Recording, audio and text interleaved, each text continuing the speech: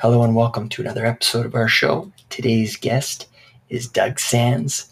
Doug is a hypnotist, and he's here today to educate us on what exactly that is, as well as the benefits of it, and so forth. I learned a lot from this conversation, and I deeply appreciate him being on, and I hope that you both get a lot out of it and you enjoy it. Thank you for listening. Uncut, uncensored, and unfiltered.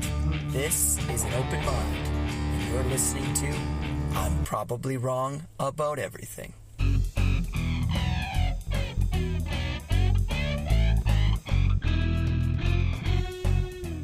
All right, we got Doug Sands with us.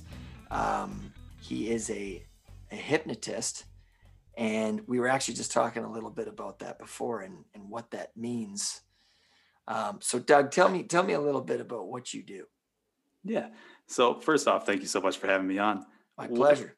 What I do with hypnosis is I use the tools that we've been studying for decades, in some cases 150 years, to get people to a more open place where we then can use tools from psychology and neuroscience to make those changes where they're actually going to be accepted.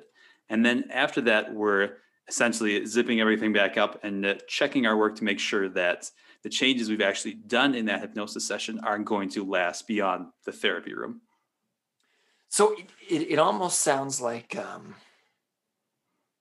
you heard of ASMR? I have, yes. With the lights? Yep. Have you ever tried that?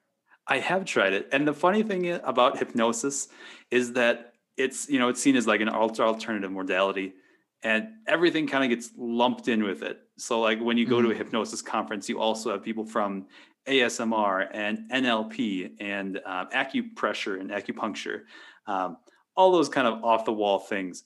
But I find that those things are very complementary. For me personally, I base most of my work in just like a very straightforward scientific hypnosis, but I go where the client wants to go. If a client comes in and they say, I had great success with ASMR and I kind of want to use some of that, that's fine.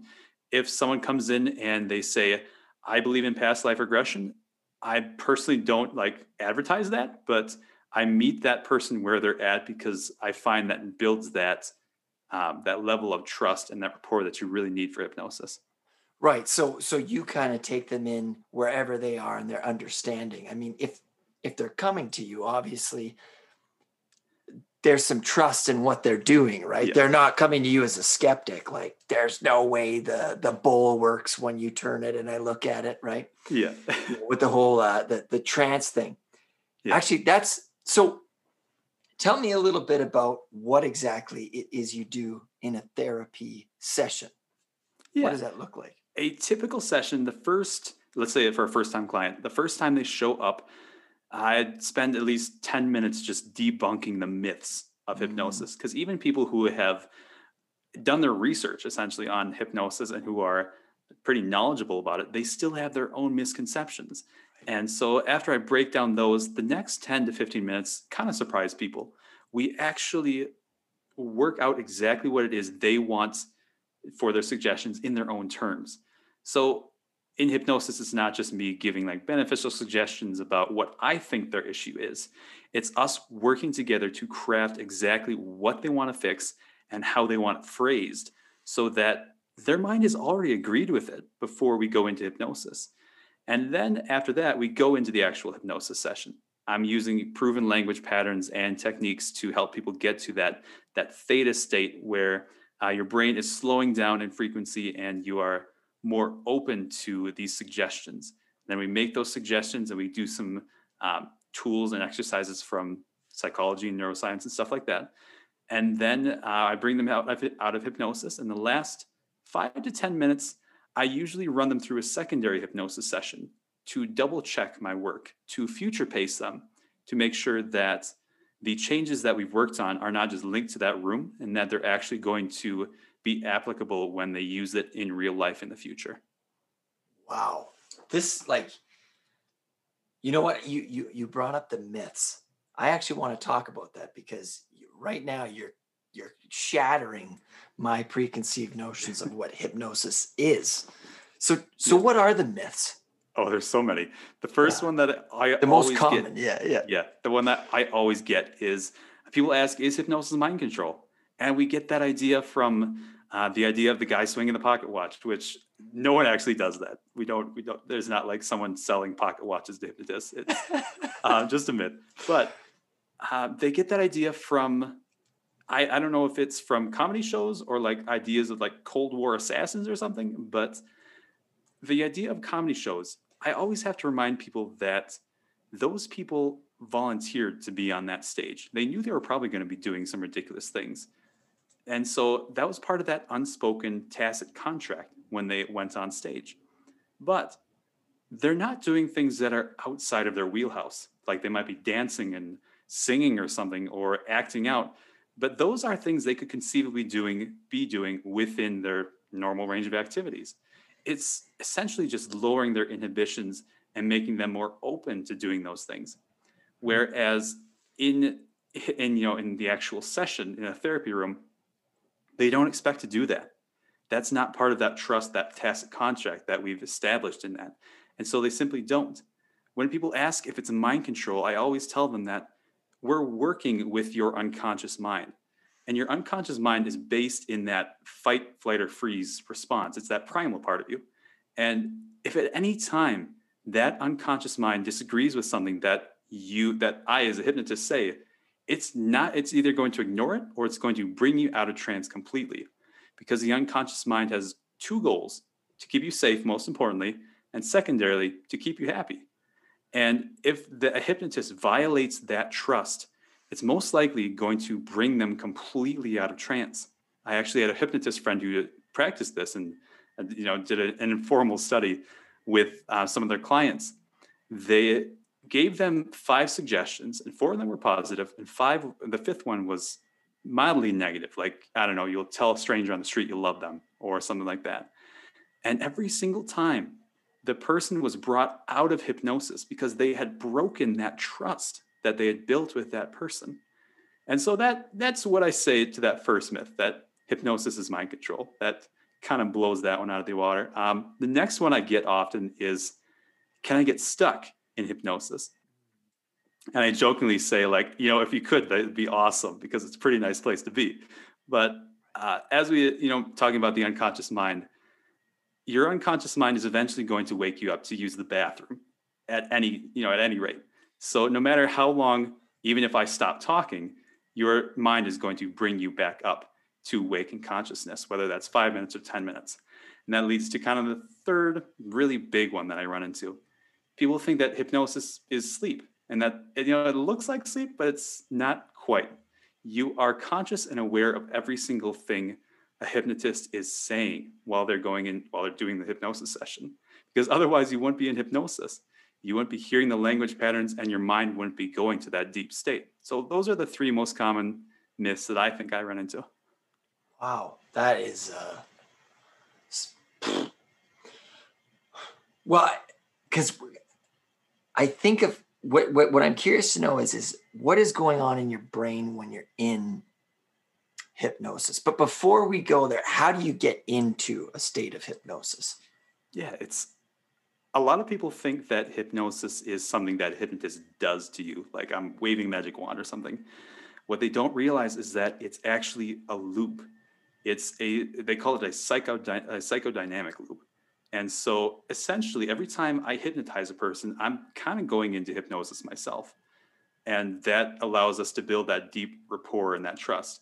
But to go into a hypnosis, to actually get to that theta state, you start off with something that hypnotists call an induction. And that's simply to get you out of your normal waking state down into a deep state. And that's what people see as the magic pocket watch. That's a very primitive form of an induction. They're a lot of them are more complicated and a lot of them are very simple, but the whole concept is to get you to that state where you are relaxed and you're allowing yourself to create that state, because hypnosis is a state that the subject creates. It's their own mind creating that subject that trance, that state, by going into those deep meditative states where their brain waves are slowing down. And so after the induction, we do the standard things. And then on the way out, it's essentially just reversing that induction to bring them back to normal wakefulness. So, okay. And I apologize to listeners and to you, Doug, because I'm going to be jumping around. I find this fascinating. You mentioned theta states and brain waves. Can you touch on a little bit about what a theta state is and what these different brain waves are, beta states and whatnot? Yeah, absolutely. So our normal waking state, like what we're at right now, that's the frequency we call beta. And anything above that is considered gamma frequency. Anything below that is where you start to slow down, going closer to sleep. And so below beta, you have alpha state. And that's where you're at when you're in a light trance, whether you're in highway hypnosis, or you're in a flow state, or you are just getting really lost in a good movie or TV show or a book or something like that. That's alpha state. And it's the same idea as hypnosis, just a very light version of it, like a low calorie version of hypnosis, I guess. Yes.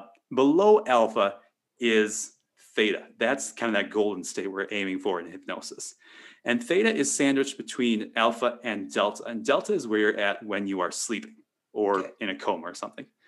And so that's kind of why it looks like people are sleeping, because they are relaxed and in that state, but you are hovering above sleep. Your mind is still consciously taking in information, but you are in that state where your body is relaxed and your mind is open to new ideas, but it's still got a little bit of its guard up just to make sure that you're still safe. And I think, that's a pretty good rundown of it. Wow, that is okay. I'll be honest, man. I'm fascinated by that because sleeping is delta, right? And then you're talking about alpha waves. So theta states, because I don't know if I've ever been in it. Like, people see me all the time and I daydream often. I wonder if I'm, can you put yourself into a theta state, or do you need somebody to guide you? You can absolutely put yourself into a theta state, and that leads me directly where I was thinking of. A very famous example of this: Thomas Edison used to put himself into the theta state because that is where you go when you have your best ideas. If you've ever, in your own life, you probably have experienced theta state. If you've ever been falling asleep, lying in bed, and you had a really good idea right before you fell asleep, that's theta, because your mind is passing through that on its way to delta, and your body's relaxed. You're just kind of dozing, and at a base level, that's kind of what hypnosis feels like. But going back to Edison, he would purposely condition his mind to be able to go back to that theta state, because he would fall asleep in his favorite armchair and he'd have, I think it was a ball bearing in his hand. And every time that his body was just about to enter delta, he would relax so much that he'd drop the ball bearing. Exactly. And that would wake him up, and he'd condition himself to go back there. And so that's a very primitive form of getting there. And kudos to him, because, it definitely worked for him. Yes. But for those looking to get into theta state themselves, I would recommend self-hypnosis. And it's a little bit different from, regular hypnosis when you're working with a hypnotist, because you have to be both the subject and the hypnotist. It kind of takes some practice. Right. And when I'm teaching someone self-hypnosis, I used to give them everything I've learned in the years and months of learning about this, distilled down in, a half an hour lecture. And I realized that the fastest way to do it was just to hypnotize them, to show them what it feels like, and to then give them the tools to take themselves back there. And so self-hypnosis is something that I do almost daily, and it's part of my morning routine. And I found it so beneficial that I've actually kind of created a group class for that. And I can talk about that if you'd like. Yeah, well, absolutely at the end, because that's sort of bringing up, is hypnosis the same as meditation? Is there a link between the two? There's a very strong link. It's not the same, but it's very close. So talking about those brainwave patterns again, when you are going into solo meditation, most often you are going into gamma. Your brain is actually speeding up. Your Oh, brain waves are more intense and you're hyper focused essentially. But when you are in guided meditations, that's that odd middle ground, because some of them are like solo meditations. You're going faster in your brainwaves, but most of the time you're actually slowing down. You're going into that alpha state and sometimes all the way into that deep theta state. And what really gets me is when I, look through a guided meditation transcription and I can pick out pieces and parts that are drawn directly from hypnosis. Like it's very clear, like this person knows their foundation of hypnosis, or they have been taught by people who know their foundation in hypnosis, because guided meditations and hypnosis are extremely similar. The only real difference between that is their, I don't want to say it complexity, but like the sophistication perhaps. Guided meditations are in a way kind of like a very primitive form or rudimentary form of hypnosis. But hypnosis is taking that one step further by using proven language patterns and really studying the science behind that to get people to that state, with as high a success rate as you can. Tell me a little bit about that, because you said proven language. Tell me a little bit more about that. Yeah, absolutely. So these language patterns have been studied for, I want to say, around 150 years. The history of hypnosis goes all the way back to ancient Greece. They used to have what they called the sleep temples, and that's where the name hypnosis come from, because Hypnos was the god of sleep, hence hypnosis. But yeah, it's developed a long way since then, and they've they always had kind of the framework of what they thought would work, and it wasn't until I think it was the 1940s and 1950s that they really started to study exactly why they worked. And I say they're proven because these two researchers called Bandler and Grinder out of California, they went around to hypnotists and therapists and they studied exactly what it is. And they broke down line by line exactly what they were saying. And they developed what they called neurolinguistic programming. And it's not hypnosis, but it's like partially founded out of hypnosis. And for anyone who's heard of Tony Robbins or any business guru who talks about NLP, this is what it is. It's a foundation that's based on both hypnosis and therapy. It's these same language patterns and these techniques that we're using in our brain to create these changes in a very rapid way. So is it the actual words being used, or is it how they're being used in terms of the rhythms and stuff like that? I mean, because there's a book, Alan Carr, and it's like How to Quit Smoking or something like that. Yeah. And the book is actually quite hypnotic. Mm-hmm. Again, I don't know the language and I know I'm using it poorly, but he keeps repeating the same things over and over again. And you realize by the end of it, you're like, yeah, I do not want to smoke. And it's one of like the top, it's one of the best selling books to help people quit smoking. And again, it's the language that's being used, but like you say, the patterns and the rhythms of it. So is it the specific words, or is it, again, the rhythms? I would say it's mostly the rhythms and the patterns. Hypnosis, when you're reading it doesn't have the same effect because it's all about the pauses and the structure of the language.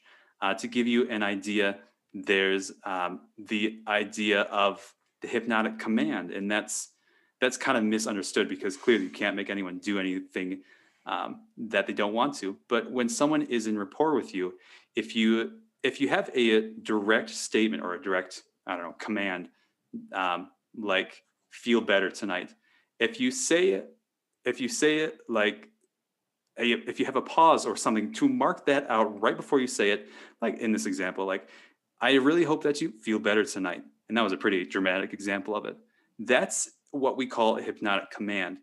And the actual wording of it is not exactly important, as long as what you are commanding, in quotes, that has to be a direct statement. And so what we see, that's why we can still I use want you to these steal a car, right? Going back to, okay, yeah, that's not going to, because of the brain, right? Exactly. And Yeah. when you look into this, you can see how people would Yes. judge this as mind control, but Yes. it's not, because you can only really give them beneficial suggestions. Yeah. Um, You're working with them, not against them. Going back Exactly. to, you're not telling them to steal a car or to, kick an animal or something. You're Yeah. telling them to feel better about yourself, breathe Exactly. more, things that Yeah. they're already thinking of. Just like the book Alan Carr, How to Quit Smoking. You pick that book up not because you want to keep hacking darts, but because you want to stop. So it's accessing a part of your brain that you really do want to access. You got it. And for that idea of exact language, if that were true, it'd be a hard sell to map across hypnosis to other languages. But they've got hypnosis all around the world, in German and Australian and Hindu.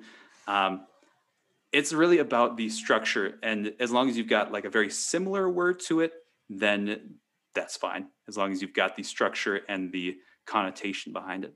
So you're mentioning that there's different practices of hypnosis in cultures, in countries. Are there different types of hypnosis? Oh, yes. Yeah. I was amazed just how vast the hypnosis field is. They all kind of fall into subcategories, I guess you can say. There's what we call direct suggestion in hypnosis. That's the most basic. That's where you are putting someone in a hypnotic trance and then just giving them direct beneficial suggestions, like you will feel amazing, or you will sleep excellently, or those very direct things. There is visualization, and that's very strongly connected to NLP and these often business kind of things, because you are visualizing what you want. And the brain is very powerful at getting what you want when it knows what you want. But a lot of us focus on what we don't want. We focus on, I don't want to be unhappy, or I don't want to be overweight.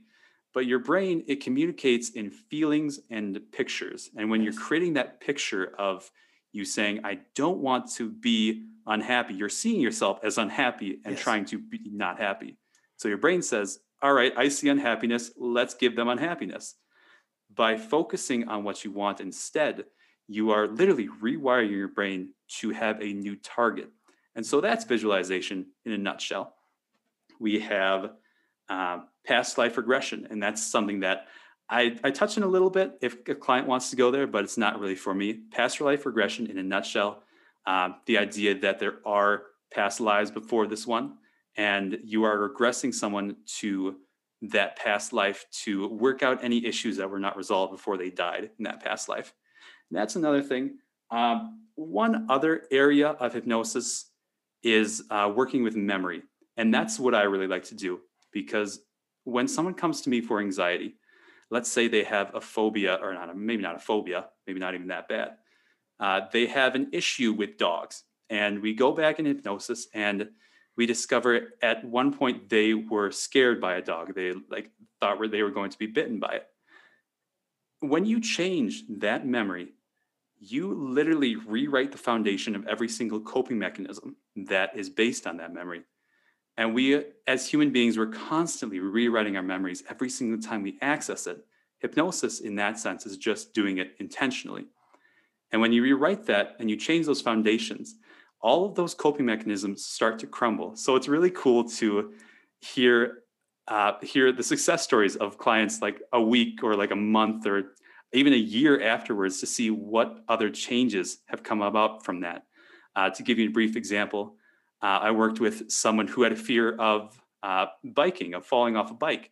And when we changed that really foundational memory, I think it was at 4 years old or something, every single thing that he had been afraid of started to lose some of its power. He started excelling at his business, and he started a blog, and I think he even had more success in his dating life. And it was just amazing because the brain maps across the successful things that you do in your life. Whoa, that's a great point. So for listeners and for myself, it's better to focus on what it is that we want in concrete matters. Like, for example, I'm trying to think of a good example right now, but I'm a teacher, and kids are always in the hall and stuff. And rather than when they're running in the hall, instead of saying don't run in the hall, I say walk in the hall, right? And their mind sees, okay, yeah, walking. But when we say don't run in the hall, all they can see is don't run in the hall, right? Going back to your example of, I just don't want to not be happy. All you can see is like yourself, mopey face, right? So it's, what do you want, not what do you not want? So really think about those things. Yeah. So what is the science behind that? That's because, what is the science behind that? Yeah. So we talked a little bit about the brainwave patterns, and we established that already. There's another really critical thing that people need to understand about hypnosis, and that's the idea of the critical faculty. We talked about the unconscious mind, protecting someone from suggestions that they wouldn't agree with. And that's the critical faculty. It's that gatekeeper that is protecting you from negative suggestions. And when you are in beta, when you're just normal waking consciousness, if someone gives you a good suggestion on the street, like, you're going to feel great tonight, like, cool, that probably doesn't really impact them at all. But if you give it to them in hypnosis, when they're in that theta state, it's much more likely to make it past that guard. Not because like he's fallen asleep or like he's not protecting you anymore, but in this metaphor, he's much more permissive of things to reach that deeper part of your mind, because you've already established that this is a safe place. This is a trusting person that you're working with.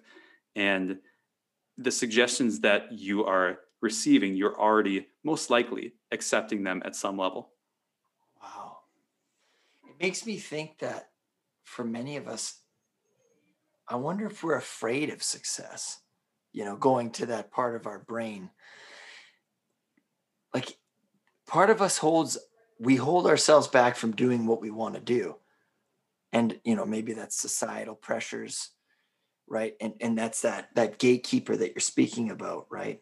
Is that tied into sort of how we are as societal beings? I think so. Yeah. I definitely found that in my own life. I was afraid of success, and it's still something I'm working on, I guess. But because the brain in its primal sense is hardwired to want consistency. It's hardwired to want the same thing over and over again. That's why we have negative coping mechanisms, because the brain at one point saw that if it did this thing, it would keep you safe, it would keep you alive. Like in the example of the dog, if in that instance you ran away screaming and you didn't stop till you were half a block away, that kept you safe in that moment. And your brain instantly learned, like, that's what we need to do to keep ourselves safe from dogs. And it does, even though there are so many better ways to handle that situation, it wants to keep things consistent, because at its core, it's just trying to keep you safe. And going back to that fear of success, part of you honestly does not want that success, because things have to change, and it might be uncomfortable, and it might be difficult to get there.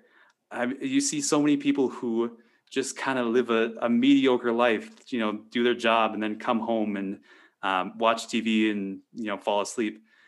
And they dream of things, but they don't actively do things because because doing things would involve that risk, that element of danger. And so when I'm working with a client, it all comes down to what we call threshold, being willing to change. And the idea of threshold, as I define it, is when someone can honestly and congruently say three things. 1, something needs to change. 2, it has to be me that changes. And 3, it has to be right now. And when someone is at that state, they've already accepted the fears, the risk, and then the change is relatively easy to make as long as you have the right tools. It's the same idea as why a woman who finds out she's pregnant can stop smoking or drinking cold turkey overnight. It's that exact example. Right. Wow. What, as you're describing this, I'm thinking about neurons. And in the case of the dog, when you run away from the dog and you're safe, right away, your brain has created that pathway that is what you do. And that's how habits form, right? We're at the bar and we're having a good conversation. We light up a smoke, and then right away we're developing neurons, and that are creating this response that whenever we're in the situation, boom, that's what we go to, right? Yep. And it almost sounds like hypnosis is like a massage for your brain to loosen it up, to make it more susceptible to the change that you want to elicit or create, right? That's an excellent metaphor. That's an excellent way of looking at it. And what you mentioned about the patterns, and we call those anchors, at least in what I do. Mm-hmm. And to give you an idea, think of, for those of you who drive, and the listeners, think of when you sit down in your driver's seat. You're not consciously thinking of like the 5 dozen things that you have to do to get the car started and get down the road. Like you close the door, you put your seatbelt on, you start it up. So many automatic responses. Yeah. Exactly. Yeah. And that happens literally in every single part of our lives. It's whether we want it to or not. And so hypnosis is just doing that intentionally, creating new anchors to certain stimuli to help you live a more intentional life and actually aim towards something rather than just going wherever the wind takes you. Yeah. I think about my own life and the level, like how much of a catatonic state I live in, right? Mm-hmm. Yeah. And I apologize to listeners that bring this up all the time, but my unconscious use of my cell phone, right? Yeah. Like in between moments of when I'm doing something, I find I got my phone in my hand and it's like, Jesus, right? Like it's just, it's so unconscious. And it's like, what is going on with my brain in this moment in time when I'm doing this, when I'm using it to fill the void, right? I could be thinking. Yeah. Am I losing my ability to sort of think? I wonder. I mean, I don't know. That's a perfect example. And in my own life, I came from a family that used busyness as a way to not deal with their emotions. And I didn't think that was a negative thing because you were productive, you were getting something done, until I realized I was most of the time only doing it because I didn't want to feel things. Like I'd have, 5 minutes before a call or something, or 10 minutes before I had to leave the house. And I would literally start a project, even if I knew I could literally do nothing of value on that project, just so I didn't have to sit and think. And it wasn't until I discovered meditation that it really opened up my mind. It was just the radical idea of sitting there and doing nothing. And to me, that blew my mind. Like you're meaning that I'm going to be okay if I do that? And developing that skill and that muscle, it really, really helped me. And so it's something that I've incorporated into my daily routine. And hypnosis is not just my only sole tool, I guess is what I'm saying.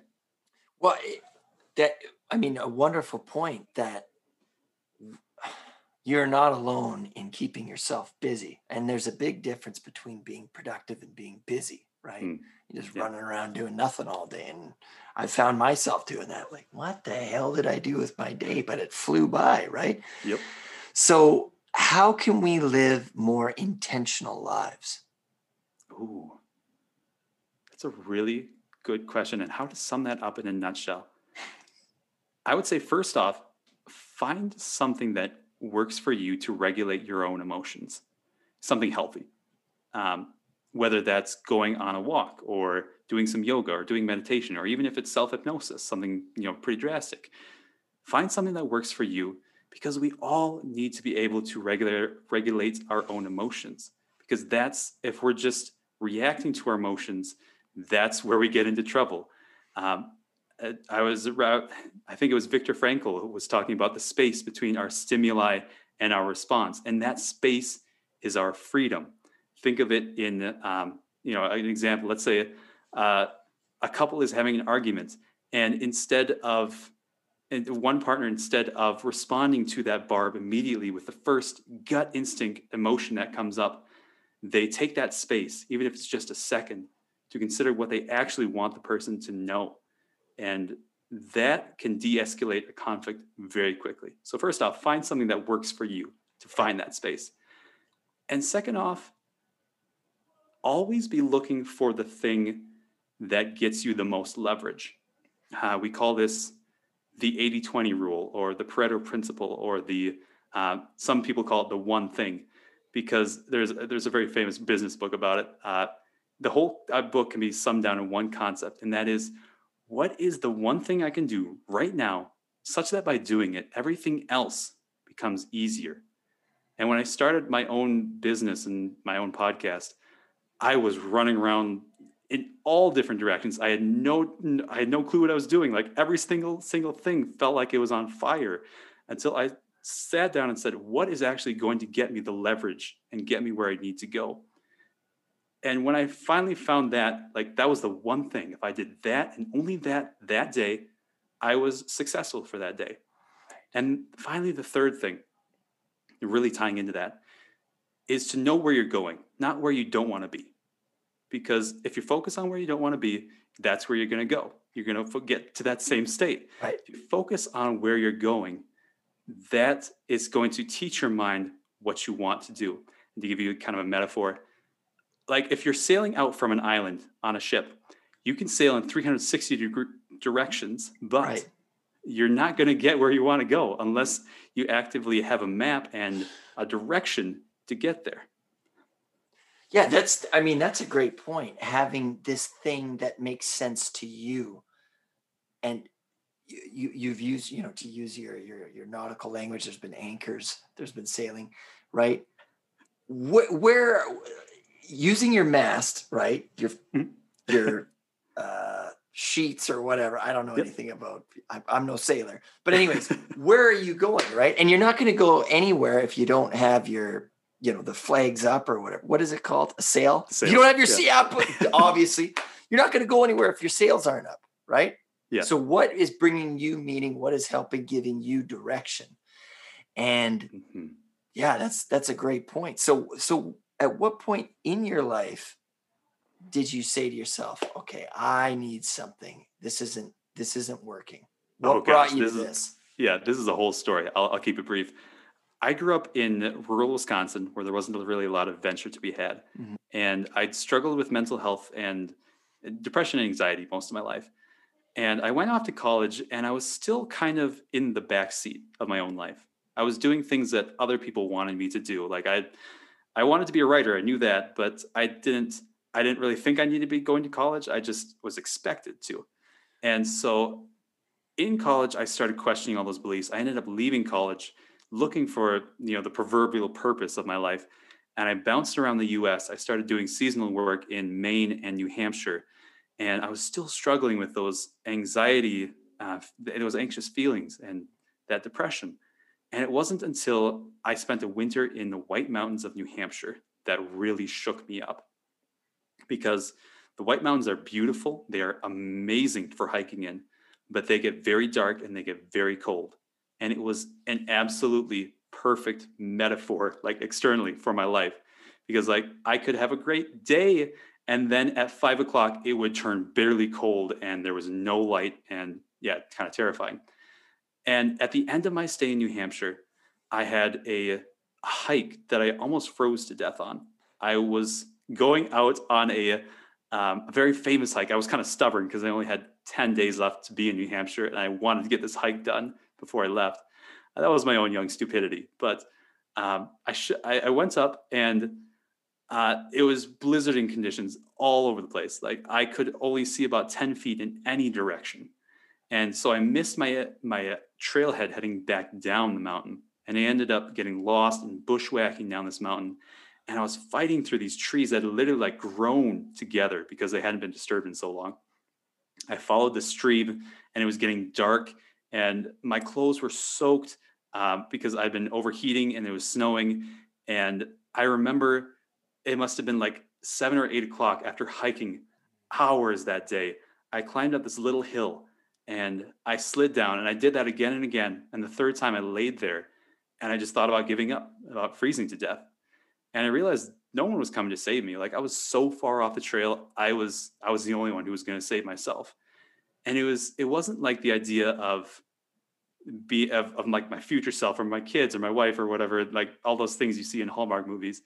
It was the random thought that they wouldn't find me until springtime that got me up. And it was just that mental switch. Like, my mind just kind of turned off and said, I'm just going to see how far I can get. And I eventually found my way to the road, and I shuffled along this cross country trail back to my car, got back completely exhausted. And that whole hike was a major turning point in my life. I thought that after that, I'd be able to go back to life as it was. But for a week afterwards, I was literally shaking because I was so anxious. That was as close to death as I had ever come. Yeah. And after that week, I fell into a couple of weeks of depression. And I finally realized, like, I've got to do something about this. I can't just wait for someone else to fix my problem.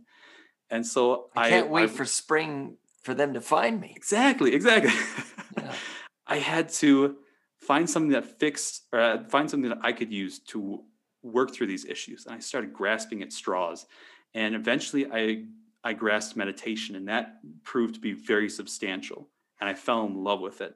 And I studied things from psychology and from Buddhism and all the research on meditation. And eventually that led me to hypnosis. And ever since, they've just been integral parts of my lives. And since I know how effective they are, it's really become my mission to help bring those to people who are also struggling and who don't yet realize that we are able to influence our emotions so easily. Wow. And even just by entering this theta state through, mental massage, hypnosis, mm-hmm. right? That you can completely change the direction of your life. Yeah. So for people who want to practice this, what advice can you give them? What's a way that they can kind of start to work on self-hypnosis today?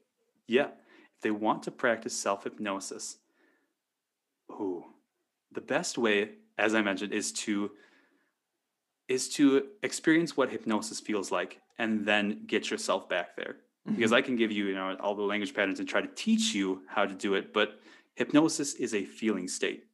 And once you're in that state, once you know what it feels like, you can get back there. And it might, you might need a guide at first to kind of show you the ropes, but if you're at home right now and just listening to this, listen to a free hypnosis on YouTube. There's so many of them, and find out what it feels like. And then the next time you want to practice that, just close your eyes and see how close you can get to that exact feeling. Because the amazing thing about our brains is that when we how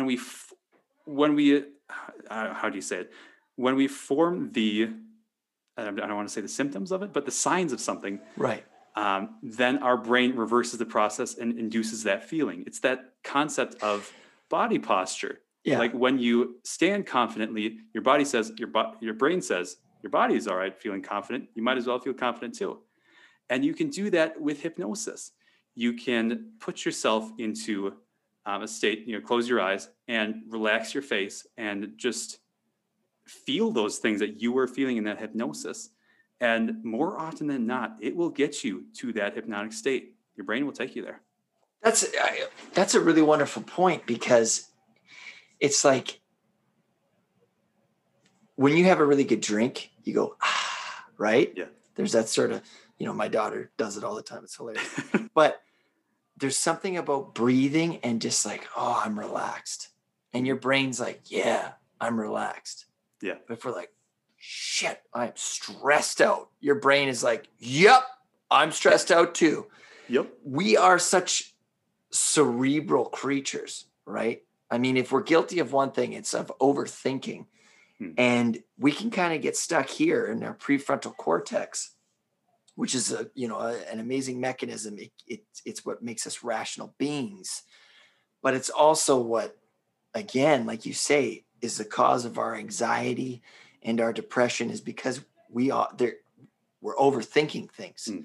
And to kind of get into that theta state, that relaxation state, and redirect our thoughts, right? Like it's almost like hypnotic CBT or something. Yeah. Cognitive behavioral therapy. Like, what are your thoughts on what I was saying there? Does that sound like it's meshing Absolutely. with? Yeah. Absolutely. So I actually, when I'm working with anxiety clients, I give them these 2 to 3 minute tools that they can use in between sessions. I've actually created that for everyone, I guess, on my website. It's a video series, but those are tools that come from meditation and yoga and breath work and body posture. Like they're not technically hypnosis, but they're kind of hypnotic in a way. Like the most common or the most well-known one is the idea of breath work. I use 7-11 breathing, and the whole concept is you breathe out for longer than you breathe in. You exhale longer than you inhale. Yeah. They call it goes by many names, but you are literally you are sending a signal back up the pipeline to your brain, up the vagus nerve, and that vagus nerve is responsible for making your heart, beat faster when you're afraid. But by reversing the signal, your body's like, it's okay to be calm. Your brain says, all right, I'll feel calm as well. So the vagus nerve, I can't speak. That's the one that goes from your brain to your heart, or does it go further down? I know that it goes to your heart and your lungs and your chest cavity. I don't remember exactly how far it goes down, but it controls parasympathetic or unconscious control of your heart and your lungs. Yeah. So I love that. So you breathe in for 7 seconds and you breathe out for 11. Yep. And what does that extra 3 seconds do? 4. It expels more of that carbon dioxide, because when we look at the science of when someone can't breathe, it's not that their body is registering a lack of oxygen. Their body is registering an overabundance of carbon dioxide. CO2. Yeah. And so that's what makes you panic when you can't breathe. And so by exhaling your CO2, your body is literally like, all right, there's not a lot of it here, so we can feel relaxed. Dude, man, you blew my mind on that. Thank you so much for that. Yeah, have you heard of tapping as well? I have, yeah. That's another one that's another thing that often gets lumped into the hypnosis conference, but it's something I've got just enough knowledge about to be dangerous with, I guess you could say. Okay. It's one of those tools that I also use with clients to help relieve anxiety. Okay. Do you mind last one on the tapping, and then I want you to talk about how people can reach you and hear more about you, Doug. So, yeah. So a little bit about tapping. It's all about tapping the meridians that people use in acupressure and acupuncture. And these meridians, they're studied by science. It's not just like woo-woo things. And the amazing thing is that these meridians have been found across cultures. I mean, acupressure and acupuncture is famous in the East, but they have found ancient remains in Western Europe of completely different societies where these meridians are tattooed in the exact locations on their bodies, because people knew that these locations, you tap them and you felt different. And so there are certain, like a tapping expert has 1,000 different tools and techniques that they use. Like, tap this way if you're feeling this pain in this part of your body. But I found like there's a 6-step tapping regiment that really takes up about 80% of the issues. And I've actually created a video of that in that that video series I was talking about. But if you'd like, I could talk through it. It's kind of, please. Yeah. So if someone is interested, it's called EFT. I think it's Emotional Freedom Technique. But in a nutshell, this is about releasing a negative emotion. And so first thing you do, you rate your negative emotion on a scale of 1 to 10. And this allows you to compare it at the end of it. So let's say you're feeling anxious. You don't want to feel that way. And so your anxiety is at a 7. And so you tap 6 different locations. The first one is at the very top of your head. imagine like running down the center line of your body, tap the top of your head. And the second one, tap the that same ridge line in the middle of your skull, right above your eyebrows where they meet. Okay. And then the third one, you tap horizontally on either outermost edge of your eye, the corner where it meets. And then the fourth one is your eye socket right underneath either eye again. You tap that. The fifth one, people get messed up on, but you can tap on either side of your sternum, right under your clavicle. So if you feel that clavicle bone that goes up from your shoulders down to your chest plate, you tap like an inch underneath that on either side. And then your sixth one, you take your wrist, you either slap it or you just grab it and squeeze firmly. And so to put that all together into what you'd actually do, you say your anxiety is at a 7. And so as you're going through and tapping each of these spots, you say a word that reminds you of anxiety. Like perhaps it's just anxiety, like anxiety, anxiety, anxiety as you tap. And that keeps that emotion, like it pins it down essentially so that it doesn't run away and you're not like tapping on your hunger all of a sudden. But you tap, you do multiple rounds of that.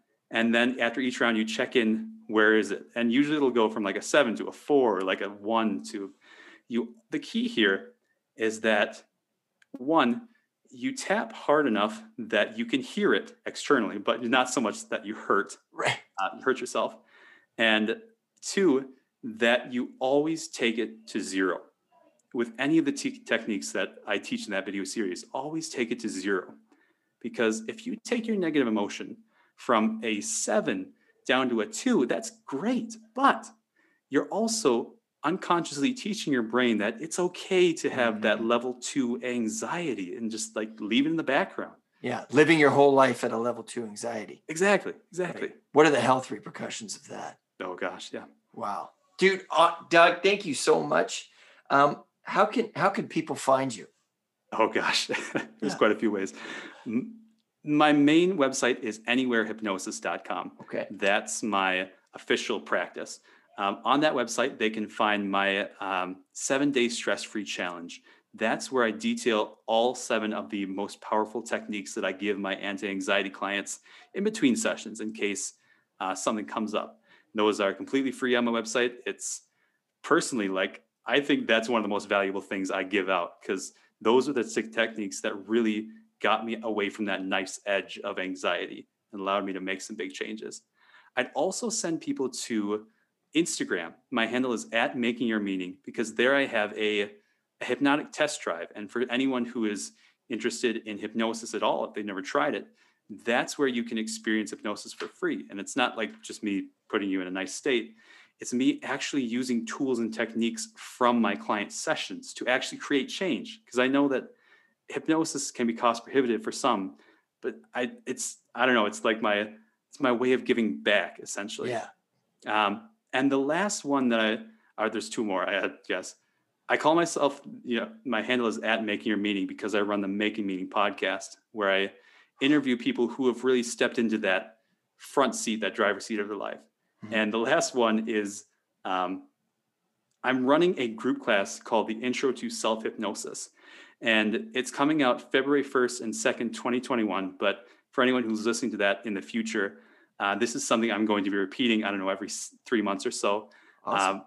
And that, in a nutshell, is teaching you the basics of hypnosis. It's giving you that hypnosis session and then giving you the tools to get back there. Wow. Man, Doug, thank you so much for your insight. I really do appreciate it. And I'm definitely going to use the 7-11 of the breathing in and the breathing out and the EFT. So thank you so much. Absolutely. Thank you so much for having me.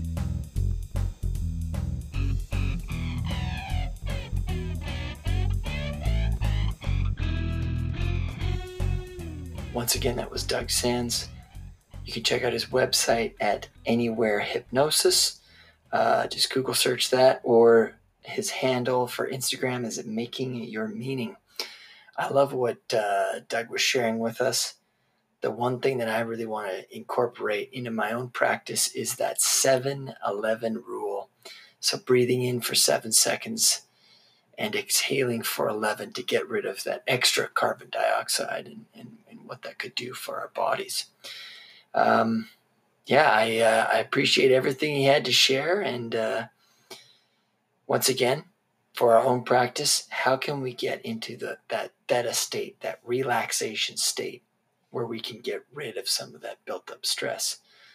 I hope you appreciated this episode as much as I did, and I look forward to being with you again soon. Take care. Thank you again for listening. I'm Robert Grant, and I'm probably wrong about everything.